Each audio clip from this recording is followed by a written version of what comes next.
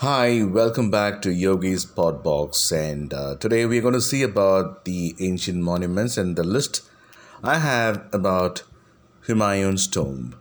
Humayun was the son and successor of Babur. We have studied in the history, and few uh, people who would not know. Let me tell you, Humayun is the successor of Babur, the first emperor of Mughal dynasty. He died in 1556 AD, and his widow Hamida Banu Begum, also known as Haji Begum, commenced the construction of his tomb in 1569, 14 years after his death. It is the first distinct example of Mughal style architecture, which was inspired in turn by Persian architecture.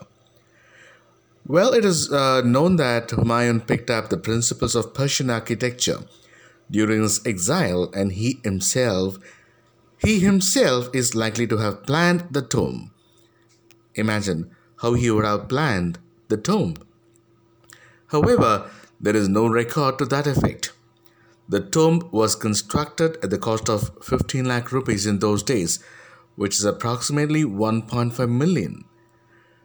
Mirak Mirza Giat, a Persian, was the architect employed by Haji Begum for his tomb. The tomb lies in the center of four square gardens which are joined together to form a larger square. Humayun's tomb, enclosed by four gardens, came to be known as Charbagh or the Char Bagh, and this dominant style of architecture became the prototype of almost all Mughal mausoleums. Humayun's tomb also houses the grave of his wife, Haji Begum, his great great grandson Dara Shikoh, as well as many later Mughal emperors, including Jahandar Shah, Farrukhsiyar, called as Farrukhsiyar, and others. The site of the tomb on the banks of the Yamuna was chosen for its proximity to the tomb of the celebrated Sufi or the Sufi saint of Delhi Nizamuddin Aulia. This is a very special tomb and is the first Mughal tomb in India. Many would not know about this. The Humayun's first tomb is in the place called Delhi, which is very famous tourist attraction even today. Well, the next one I have to share with you is Agra Fort. The Agra Fort we all have seen and studied, which is Akbar's abode, the Shah Jahan's prison. Well, it's nestled on the banks of River Yamuna or the Yamuna River. Agra Fort is also known as Red Fort of Agra because it is built of red sandstone. You might have seen lots of pictures and those kind of epical monument style of construction, and this is purely built with red stone. Probably yellow and black stones were not available. I don't know. Red stone is remarkable because it stands like one big legacy kind of construction. It looks like having a circular shape when viewed from the above. A bird's view would say that it's a circular shape.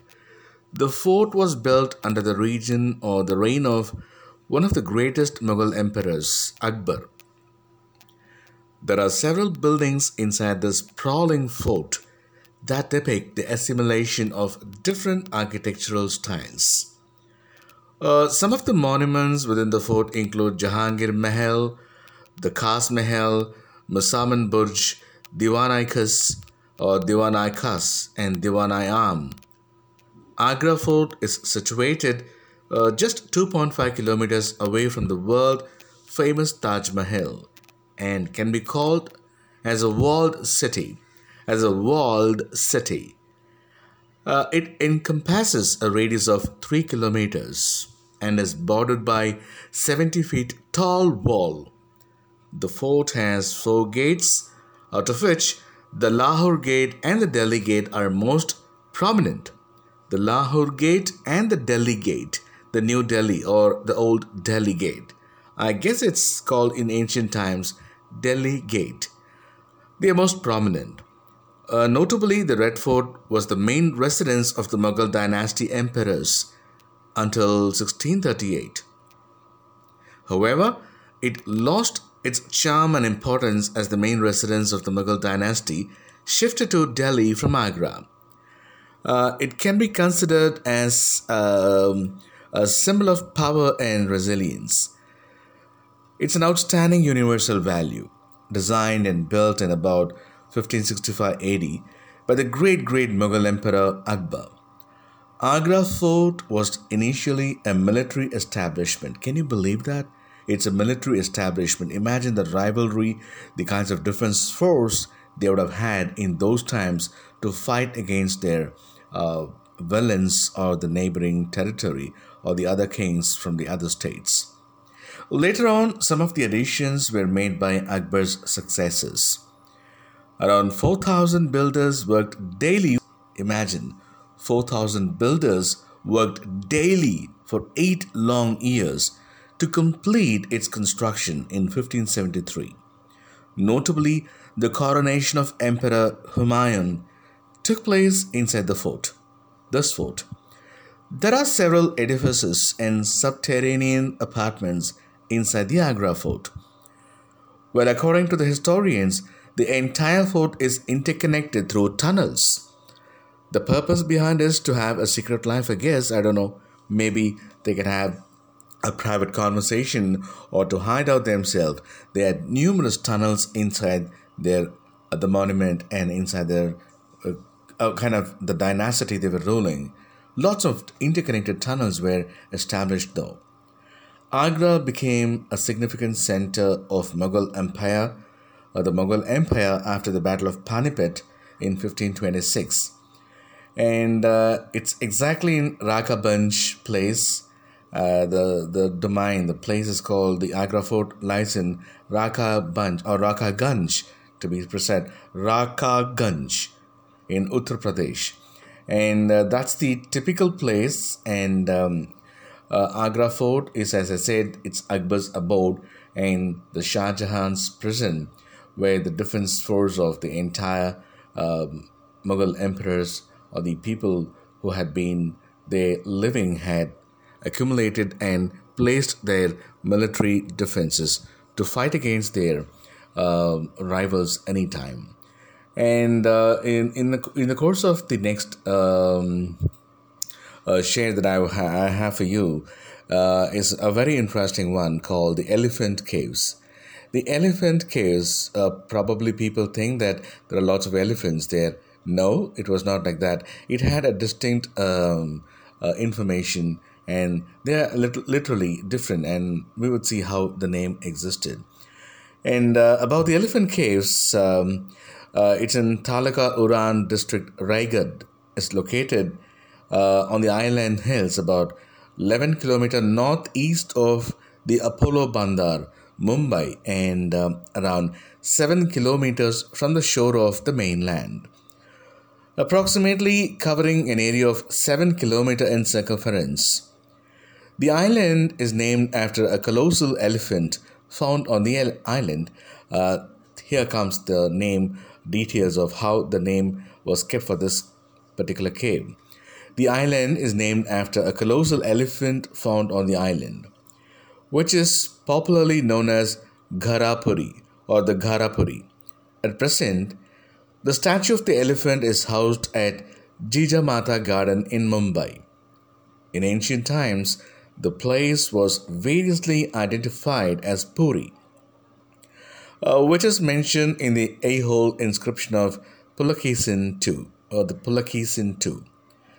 It seems different dynasties held their sway over this island, namely the Konkan, Mauryas, Trikutakas or the Trikutakas, Chalukyas or Salahars, Rashtrakutas, Kalyani Chalukyas, Yadavas of Deogiri, Muslim rulers of Ahmedabad, and also the Portuguese. Towards the end, the Marathas or the Marathas had this island under their control, and from then on, control was passed to the British. There are 7 cave excavations in the elephant group, and these are dated from circa 6th to 7th centuries AD, or approximately between 6th and 7th centuries AD. Among the cave excavations, the Cave 1 is the most impressive one, which represents the evolved Brahminical rock cut architecture. The cave is also famous for the exquisite and vibrant sculptures. On plan, it almost resembles the Dumalina or the Cave 29 or the Damalina. It's spelled as Dumarlena, Dumarlena or the Damarlena of Ellora. The cave has a main entrance on the north side with 2 other openings on the east and west respectively, and a central hall with 6 rows of pillared columns, 6 in each row except on the western corner, where a shrine of Lingam is provided, Lord Shiva. Shrine of Lingam is provided in that place. On plan, there are 3 large square recesses divided off by pilasters or the pilasters, each of them bearing a gigantic image of Dwarapala, the Dwarapala or the Dwarapala. The panel on the east has a figure of Ardhanasi, a form of Lingam, or form of the Lord Shiva, Ardhanarishwara. Ardhanarishwara or the Ardhanarishwara, sorry. It's Ardhanarishwara, a form of Shiva with the combined energies of male and female. Half male and half female. This is called Ardhanarishwara or the Ardhanariswara, the form of Shiva, with the combined energies of male and female. On the west, figures of Shiva and Parvati playing the Chaucer are carved here. The central recess holds the most famous and remarkable sculpture of this period, known as the Mahase Murti or the Mahase Murti. It is a colossal bust of the 3 forms of Shiva: the Aghora, the turbulent and fearsome; Tatpurusha, the benign and meditative; and Vamadeva, mild, pleasing, and lovable. The other notable panels in the main cave are Andaksuravardha or Andakasuravarda. It's all Sanskrit names and has a difficulty in pronunciation. Let's try to learn more on that. Andakasuravarda or Andaksuravarda Murti. Let me tell you one more time. Andakasuravarda or Andakasuravarda Murti. The cosmic dance of Nataraja, the Kalyana Sundara Murti, Gangadhara Murti, Ravana shaking Kailasa, and Shiva as Lakulisa or the Lakulisa. A panel depicting Saptamatrikas near the eastern opening is also remarkable. They say that it's a Saptamatrikas or Saptamatrikas near the eastern opening is also remarkable. So this is all about the elephant caves, a bits of information, and more information you can see in Google, and try to research about the elephant's cave beautiness and its the way it is being built, and people who lived or people who worked towards the built of elephant caves. Such a very, very phenomenal architectural and an ancient monument in India. Elephant caves is extraordinary. Thanks for listening. Have a good day and wish you all success in whatever you do. Thanks for listening. I'll come back to you with yet another episode on more interesting monuments. Until then, stay safe and be happy. Thank you once again.